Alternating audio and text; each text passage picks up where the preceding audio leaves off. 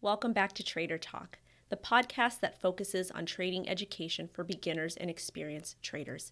Each episode, we will sit down with a trader to discuss various strategies and tips to improve your edge, as well as the risks associated with trading and investing. Thank you to my sponsor, eToro, for powering this series. eToro makes trading easy by giving quick access to the world's most popular digital currencies with low fees and social trading features in one simple app, allowing you to trade and invest on the go.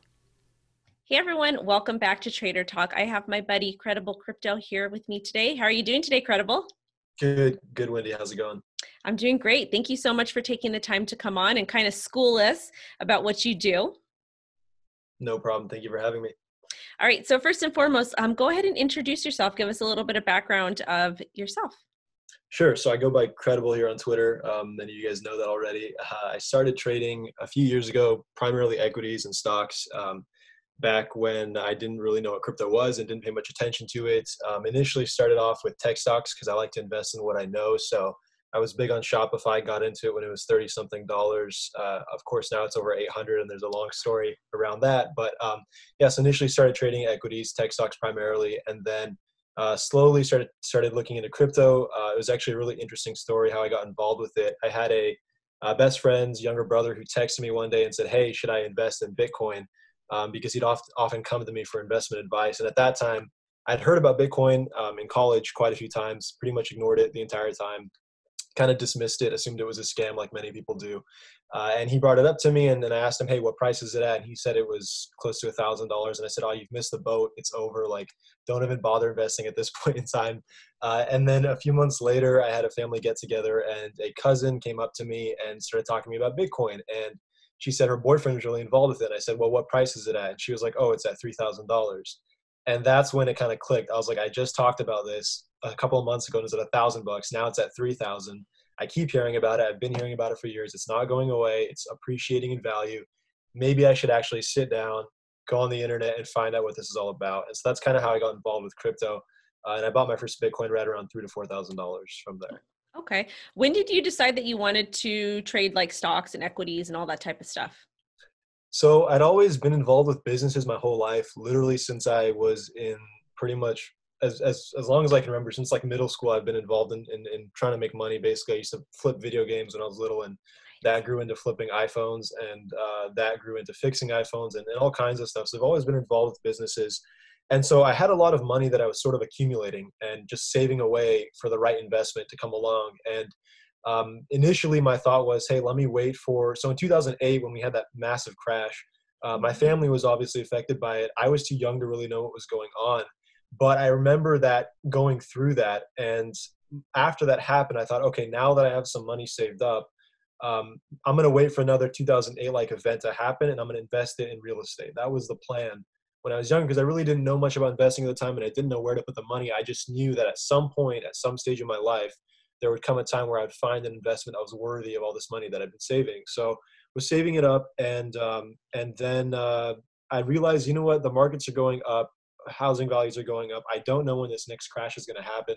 Maybe I should start looking into other potential investments. And that's kind of what got me involved in stocks and equities, and seeing what else was out there to put my money in, because it was just sitting there for years and it was accumulating. And that's when I got into stocks. And then, of course, from there, I eventually made my way to crypto. That's actually a very impressive story. I love young entrepreneurs. I started selling things when I was pretty young as well. I was able to fund my community college career by selling used designer clothing on eBay. So I definitely respect the hustle. That's awesome. I think it's really cool. It's always cool when young people are able to kind of figure out, hey, there's a need for this. Let me go ahead and figure out how to make money doing that. So that's very admirable. And I kind of feel like I don't know your whole entire story, but I kind of feel like that motivation, essentially, that entrepreneurial spirit, kind of pushed you to become an investor and to kind of take control of your money and to see, okay, well, maybe my savings account isn't yielding enough return, so let me go ahead and try and put it in different things. Is that correct? Absolutely. There was definitely that idea that, hey, like, there's tons of ways to make money out there, and I had been doing it in my businesses, and I started an Amazon business and made good money off of that. So I knew that I can put this money to work somewhere. The question was, how do I do that? And I've explored all these routes in traditional business. Maybe I should look into the investing route. And of course, I'd heard so many stories about people making money off of stocks, but I'd also heard stories of people losing a lot of money. So I was always a little hesitant, and then finally decided, hey, you know what? I should be able to do this. If I can do what I've done so far, then, investing in stocks, and if I really put my time and effort into studying it, I should be able to make that a profitable venture too. So that's definitely what got me interested in it. So when did you decide, hey, I want to become a full-time trader? Or, hey, when was or when were you ready to become a full-time trader? Because me myself, I trade like part-time, and it's more of a hobby now because I have so many other things going on. Because Yeah, trading, it takes a lot of time. It takes a lot of dedication, especially when you're dealing with the psychology of the market and the emotions. And a lot of people think, okay, well, I'm going to quit my job and I'm going to be a professional trader and I'm going to make all this money because I trade Bitcoin. And it's not the reality. That's not the case. yeah, definitely. So fortunately for me, because I've been involved in business all my life, I've managed at this stage of my life to have a decent amount of residual income coming in. So I have my businesses that are still running, and I've managed to, for the most part, automate them to where I don't have to spend the whole day working on them. And I have this residual income coming in, which allows me to put my focus and put my mind wherever I want to.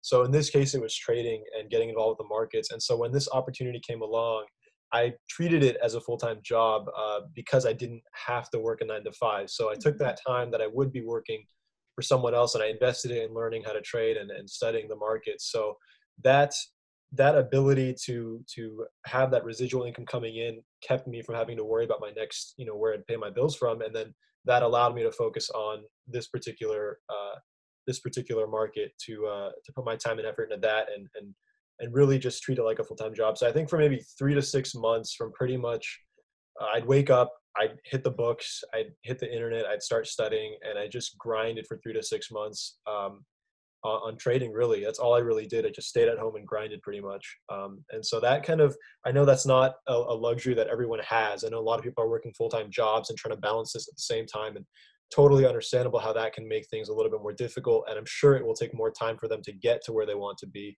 But I think that's all it is. It's a matter of time. So whether you put in 10 hours a day or 2 hours a day, as long as you're consistent and you stick to it, I think you'll definitely see growth over time as well.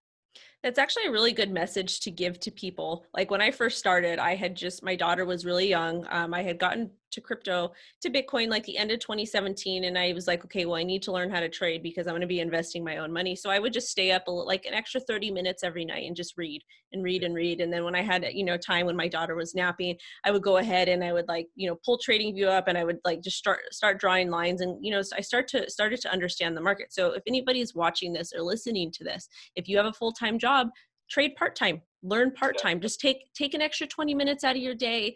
Or, if you're having trouble getting enough money to start trading, because you do need to actually trade with some capital after you learn how to paper trade and whatnot, don't go out to dinner one night a week, or, skip lunch and take that extra 20 to 50 bucks and, start playing with it. exactly, exactly. So my next question for you is, so what, besides Bitcoin, what other assets do you trade? So I like to trade. I like to trade on leverage, and I still manage my position size, of course, but I just find it more appealing to trade on exchanges that offer me leverage opportunities. So Mhm. I primarily stick to the majors: Bitcoin, Ethereum, XRP. Occasionally, I'll go hop on Binance and trade some altcoins, but primarily it's going to be the majors that I like to trade. And I like to mostly stick to higher time frame trades. So I'll do either swing or position trades, so trades lasting anywhere from a couple of days to pan out to maybe longer trades that take maybe a week or 2 weeks to pan out. I prefer that as opposed to sitting on the computer for most of the day and scalping, which I also find to be more difficult. So for me, my personal strategy is higher time frame trades, and I usually stick to the majors. I think that's a pretty good strategy. And the reason why is because anybody that's watching this, if you guys have a full-time job or you have a family, if you trade like higher time frames, like my best trades are always my spot trades. They're always like when I wait for Bitcoin to kind of bottom out, and I'll kind of like scale my way up, and then I'll hang out, I'll have my position, and then I'll swing it later. Those are generally my best trades. Even when I margin trade, those don't perform as well as my spot trades. And I'm able to to make enough spot trading and swinging it long term to where I don't have to constantly day trade. Sometimes I like to, sometimes I like to degen out, but depending on my schedule, it's not always possible. So I like that you gave that advice to kind of take a look at the larger time frames. A lot of times people, especially in crypto, we're so concerned about what everything is doing on such a smaller time frame. We don't zoom out and kind of look at the bigger picture. So as far as, do you trade other assets? Because you said you got into investing like stocks and whatnot. Is there other assets that you trade besides crypto? Yeah, so at the moment, I've recently, maybe over the last three months or so, I've been more involved in two particular sectors in the traditional stock market, which is pot stocks and uranium stocks. So those are my focus. Again, those are long-term investments. So I wouldn't say I'm actively trading them per se, because they're more of a buy and hold sectors. But I've stayed away generally from the tech sector, which is what I initially started and I used to love. But I've generally stayed away from it because I feel like equities are at maybe the final innings of a major market bubble. So I think we might push up. It could be for 6 months. It could be for a year or 2 years. I don't know how long it's going to take. But I do think we're in the final innings. And I prefer to invest in a sector that's at the bottom of its market cycle, as opposed to one that's potentially topping out. So while my parents are really interested in investing in blue chips like in the tech sector like Amazon and Apple, I personally won't touch those. But I did manage to pick some of those up for them on the last big dip. So they're really excited about that. And they're up quite a bit. But for me, I prefer to stick to those sectors that are down in the dumps and that have most of the potential yet to come, which for me, I think the pot sector is ready for a rally after it's been, I think, about 3 years now. Charts look great, and fundamentals are just going to get better over time with that sector. And then, of course, I'm big on the uranium sector as well. Same deal. It's been, I think, 10 years or so since the last bull run, and we're at the absolute bottom. And it's pretty much a waiting game, in my opinion, for those sectors now. With those types of sectors, do they have cycles just like crypto does? Because generally with crypto, it's like every 4 years, I want to say, because generally it coincides with the halvening. But do pot and do uranium, do they have cycles like crypto does? Yeah, absolutely. And I think every market sector does have cycles. The only thing is that crypto moves at a speed at which none of those other markets are currently Right. moving at. So crypto's kind of like the cycles are on steroids, right? We see like 3 or 4 cycles in 10 years. And then for uranium, for example, the last bull run was 10 years ago. Now it was a massive bull run, and we're talking about crypto-like gains. I think one of the stocks that people like to talk about is Paladin. It went from like a penny to $10. So that's like what, 1,000x or something Oh my like that. gosh. Yeah, it's insane. So each sector seems to have its own cycle. It just seems like they're occurring at different paces. And then the pot stocks had their first major cycle in 2016, 2015, 2017. I think it topped out around there. And that was again like crypto-like gains. We had stocks go from $1 to over 300. So similar types of gains. Of course, it took a longer amount of time, and then it's been, I think, yeah, it's been about 4 years of a bear market since. So I think everything kind of has these cycles. It's just that crypto is kind of on hyperspeed pretty much. So do you like, because I've never traded traditional stocks. Like I had a 401k when I had my job in healthcare. So I would contribute to that however much I could. And I kind of pay attention to it because it's just kind of sitting there. But when you're looking at traditional assets, do they have like a consolidation period like Bitcoin, or I don't want to say Bitcoin, but like all the other shit coins do, where like they literally bottom out, they consolidate a bit and then they run? They do. I think because of so I would say like depending on how mature or immature the market is, these things are more easily visible and apparent. So for example, in the uranium sector, they definitely have similar consolidation phases, except it's not so. I would say crypto is it's easy. Like the way that the charts look are almost predictable in a sense. You see the same patterns repeating over and over again from coin to coin, and we don't see that much those many similarities in these other markets that are more mature and more developed. So in pot stocks, I would say after crypto, you have pot stocks, which are the most immature because they've only gone through one cycle and they're still relatively small in a relatively new space. So you can see the flow, the ebb and flow on pot stocks through these cycles is very clean and clear, similar to how it is with crypto. But then you go into something like uranium, and every chart kind of looks different, kind of has its own style and its own way of moving. So I think there's definitely similarities, but I think because crypto is so new and still so immature, in my opinion, the markets kind of all flow really, really nicely. That actually makes a lot of sense. One of the things that I tell people, because I do a weekly Sunday night stream where I get on and I talk about the Bitcoin market, I talk about the weekly close or the monthly close if it's that time of the month. And I kind of, I do like daily updates. But one of the things that I tell people is that when you're interested in alts or you're interested in Bitcoin, each coin moves differently. Like a lot of times you'll see the same type of patterns, like the consolidation pattern and then the pump, whatnot. But at the end of the day, I like to call them products. Yeah. I don't like, it's just easier for me to articulate it, but each product, it has its own like little groove to where it'll move different. Even if you're looking at like DeFi coins or like privacy coins, like each crypto moves differently. And I'm not 100% sure why that is, but I just know that they do move differently. So it's good to that's why I always tell people, like, trade like maybe one or two things at a time. Don't start trading all these different altcoins, because it's just going to be too much, especially if you're doing it part-time. But that's just me.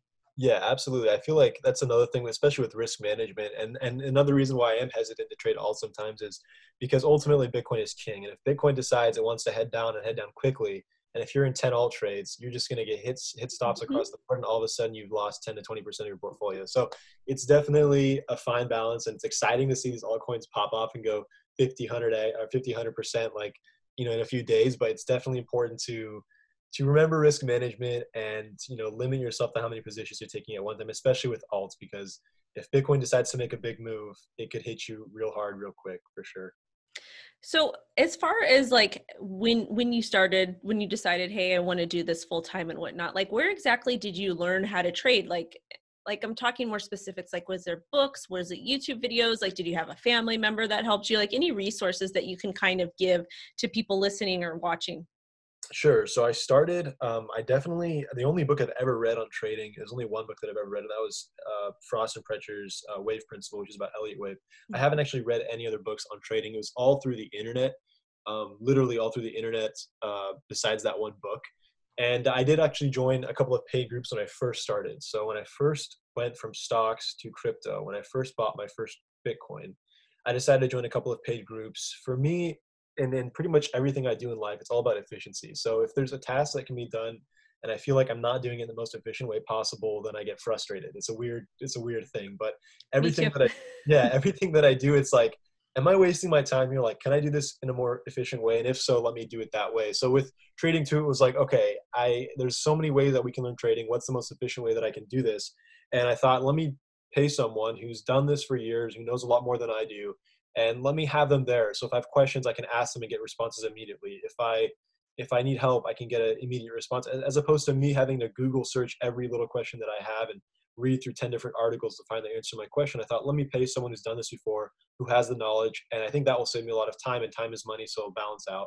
And that's ultimately what I found. So I think in the first 2 to 3 months, I learned the bulk of trading these crypto markets because I was in a group, and it taught me so much so quickly. I definitely would not have traded for anything else. And then at some point, it got to a point where my growth I kind of grew out of the group. I was finding that what I was learning was no longer sufficient for what I needed, and I wasn't finding the answers to my questions that I needed. And so I left the group, and I then pursued more advanced concepts and ideas. But just to get started with the basics, I think if at all, the best time to join a group is when you're new, because you have the most information that you can absorb at that point, and there's so much information there. It's always nice to have a sounding board to bounce ideas off of, and someone who's been there before to answer those basic questions, Mhm. so that you can get up to speed with the really basic stuff and then delve into the more advanced stuff after that.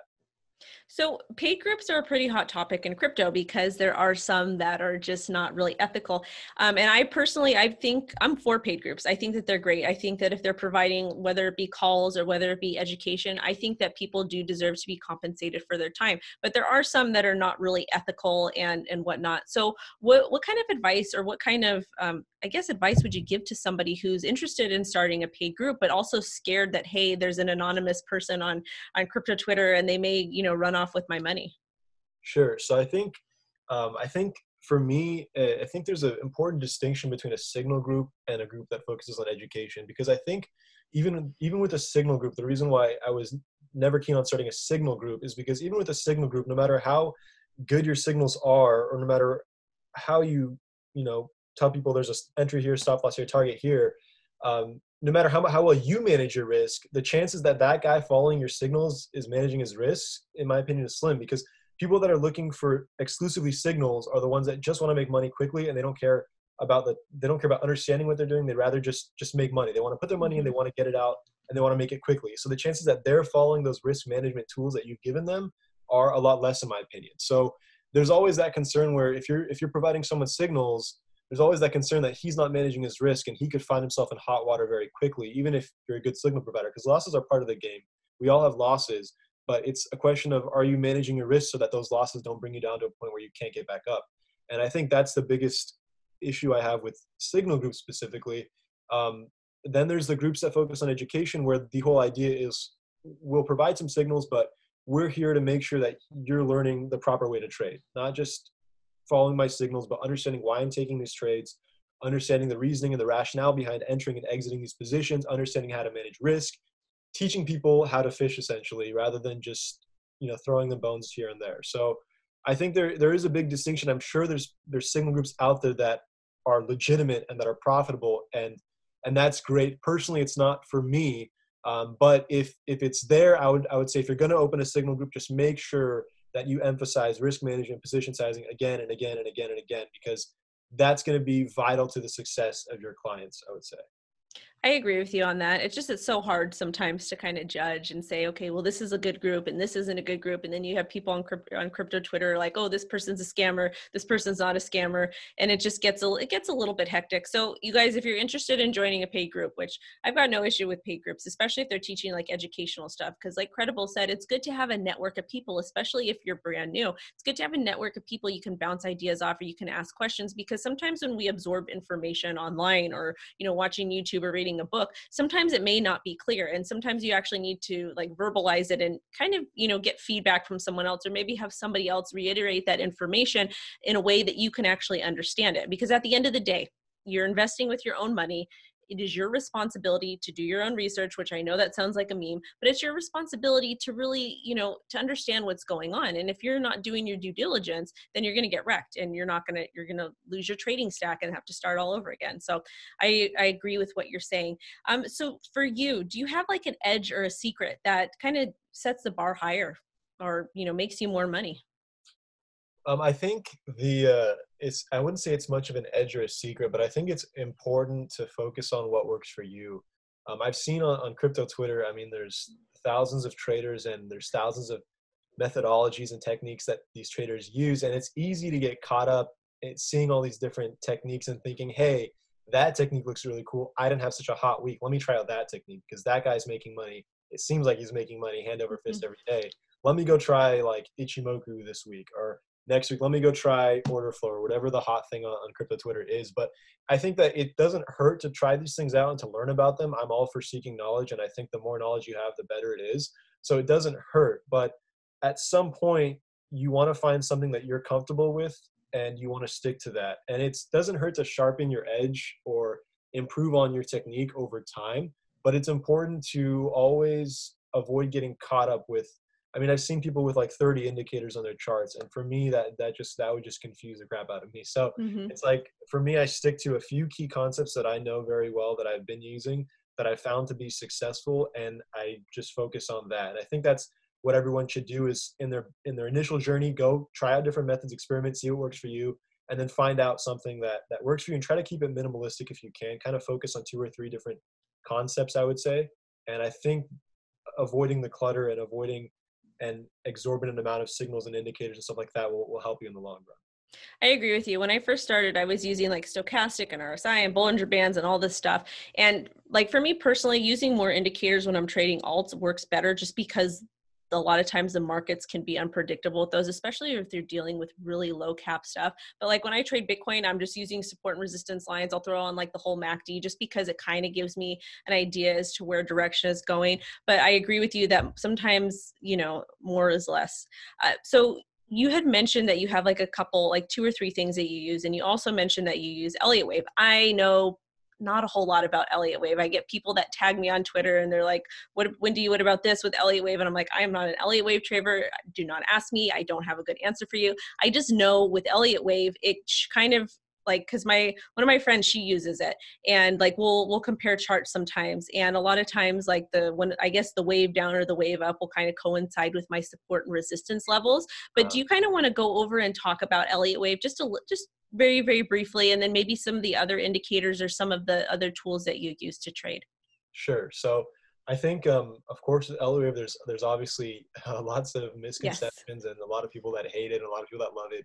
And it's a very interesting method. But to make things very simple and clear, and I made a YouTube video on this as well, but to make things simple and clear, really all Elliott Wave is a study of market structure on various time frames. So when we talk about Elliott Wave impulse, an impulse is simply an uptrend or a downtrend.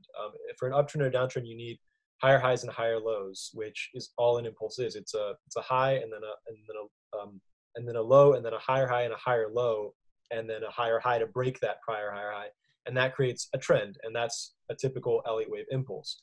An Elliott Wave correction is a three-legged move because it's an inability to form a trend. So instead of getting a five-wave move, which is a trending move, you get a three-legged move and then you reverse because the market was unable to form a higher high and a higher low to form that trend to the upside or the downside. So it's just a way of putting trends into perspective over various time frames is all it really is.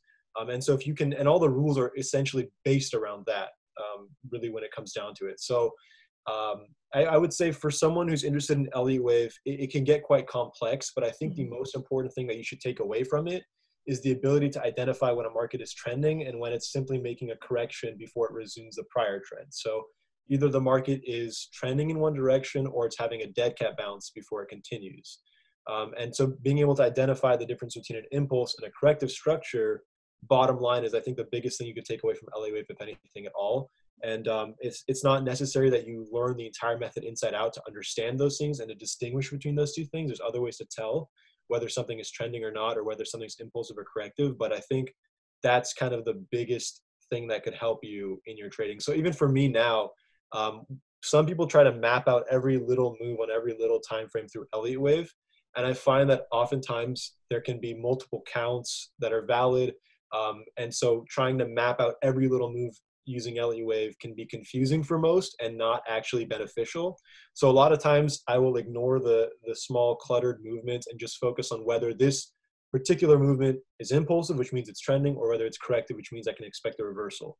And if I just focus on the bigger picture when it comes to Elliott Wave, it kind of gives me a sense of the macro direction of the markets, which is, I think, the biggest benefit to it. For example, I've been bullish on Bitcoin since 3.1K, saying that that was the absolute bottom. And after the run from 3.1 to 14K, that move based on Elliott Wave structure told me that we've essentially started a new bull cycle, which has had me buying the dips since 14K across the board with no concern essentially. So I've been loading up at 5, 6, 7, 8K. And that's because of my knowledge of Elliott Wave and being able to identify these impulsive and corrective structures, I would say. That's actually pretty cool. And the way that you kind of broke it down in my head, I'm visualizing like since we had that last drop, I forget what the bottom was. I want to say it was 4.6 if you look at the weekly, but essentially we've been in an uptrend since that. So the trend is bullish, even though we're having these little pullbacks. So I probably should stop shorting the market, but that makes sense to me because I'm envisioning those zigzags in my head. So that totally makes sense. And it is essentially a bullish trend. I have no idea why it is bullish, just because with everything that's going on economically, I just don't know where people are getting the money to invest in the market. Maybe it's that stimulus check. I'm not 100% sure, but I hear what you're saying loud and clear. So my next question, what kind of advice would Grandpa Credible give to Baby Credible the first day he started trading? So this is the advice I would give to Baby Credible. I don't think Baby Credible would listen because Baby Credible is a new trader and he wants to make money quickly. Mm-hmm. But Grandpa Credible would tell him, learn to manage your position sizing and your risk ASAP. That should be the first thing you do before you even start trading with leverage and margin. Understand what it means to properly size your positions and manage your risk, because Baby Credible knew nothing about that. And it took a few big losses for him to finally realize that there's no way to gamble yourself to victory here. You have to be consistent and you have to grow steadily and slowly. And I think although every single new trader hears this and is told how important risk management is, it doesn't really sink in until they take a few big hits. It seems like that is really what it's going to take to get most new traders to stop trying to gamble and to stop let emotions rule their decisions and finally settle down and decide they need to do things the right way. So as far as risk management goes, what do you do to manage your risk? Because you sound like a very busy person. You have these residual income businesses going. You like to trade uranium and pot stocks and then crypto too. So how are you able to manage all your risk? Sure. So with the crypto market specifically, the way that I like to do it is with any trade, I like to risk not more than 1 to 2% of my capital per trade.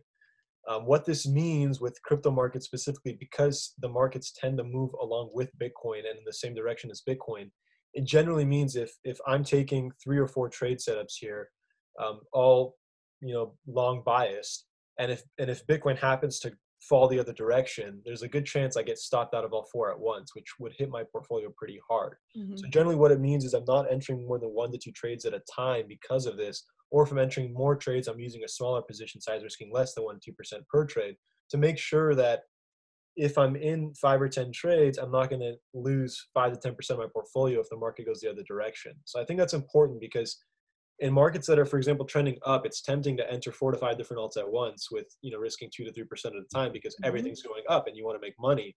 And it seems like it's okay because, hey, I have my stop loss set. I can only lose, 1 or 2%, but it's 1 or 2% per trade. And chances are, if you get stopped out on one alt, you might get stopped out on all the other 4. So Hmm. all of a sudden, that 1 to 2% goes to 5 to 10%, and all of a sudden, you found yourself in over your head again. So I think it's important with risk management not only to manage your position sizing, but manage the amount of trades you're in, because crypto markets specifically tend to kind of ebb and flow in the same direction based on what Bitcoin's doing. So there's that, and then of course it's nice to diversify to other sectors like the pot stocks, the uranium stocks, because they're moving to their own tune. They're not moving with Bitcoin necessarily. So you can take trades on those markets or different market sectors, multiple trades on different market sectors. But when you're trading everything in one market sector, it's important to kind of limit the amount of positions you're entering at one time.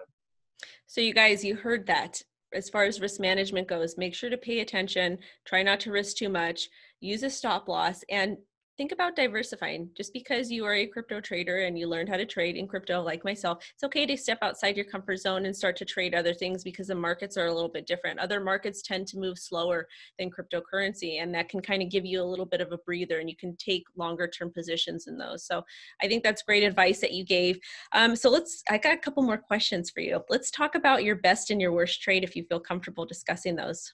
Sure. So my best trade was probably just in 2017 when I first got involved with crypto. I bought some Bitcoin, and then I bought some XRP at 22 cents.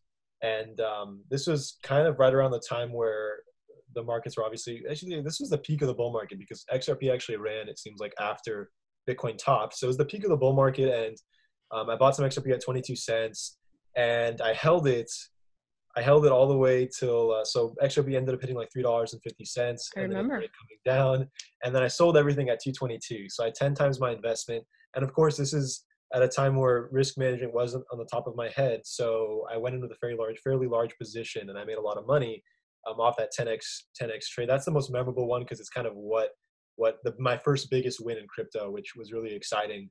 And I remember XRP went from 22 cents to 75 cents, and I was telling my buddies, you need to buy it, you need to buy it, you need to buy it. And at this point, they weren't able to get accounts because Binance or whatever Bittrex had stopped allowing the users to make accounts. So they were all scrambling trying to make their accounts, and XRP was just pumping, and it was a great time to be in the markets at that point.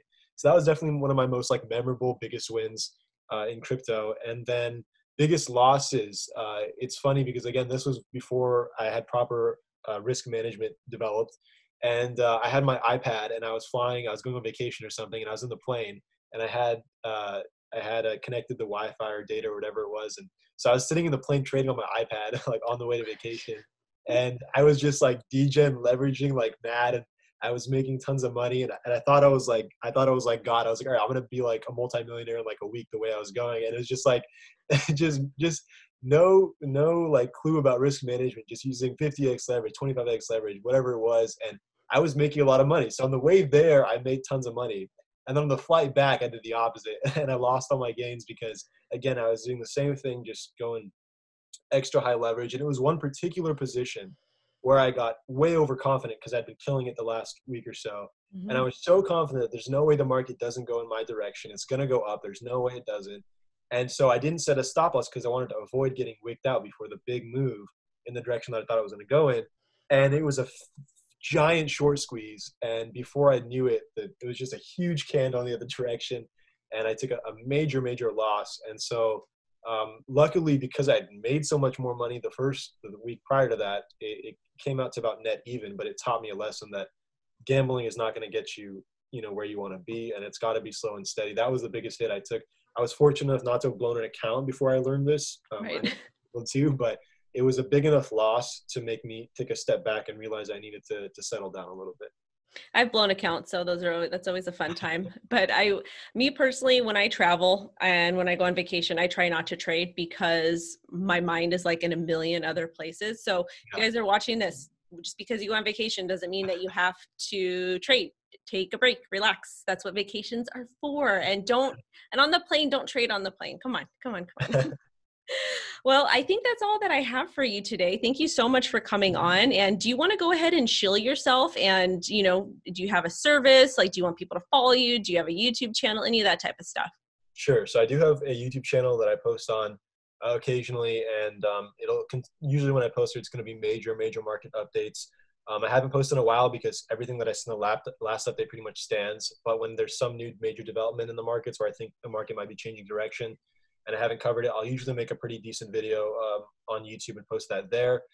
You can also find me on Twitter, of course, at Credible Crypto. On YouTube, I'll be at Credible Crypto as well. And I do offer an educational group. And if you're interested in that, you can always DM me on Twitter for more information. We've been running it for about a year now. It's been a year since May, I believe, that we launched it. So I do have that as well, with a focus on teaching you guys how to trade for yourselves and see how I analyze the charts and how I trade them myself. Awesome. Thank you so much again for coming on. And I will have all his information down below so you guys can go ahead and follow him. And if you want to join his group or you want to subscribe to his YouTube channel. Thank you again. Thank you, Wendy.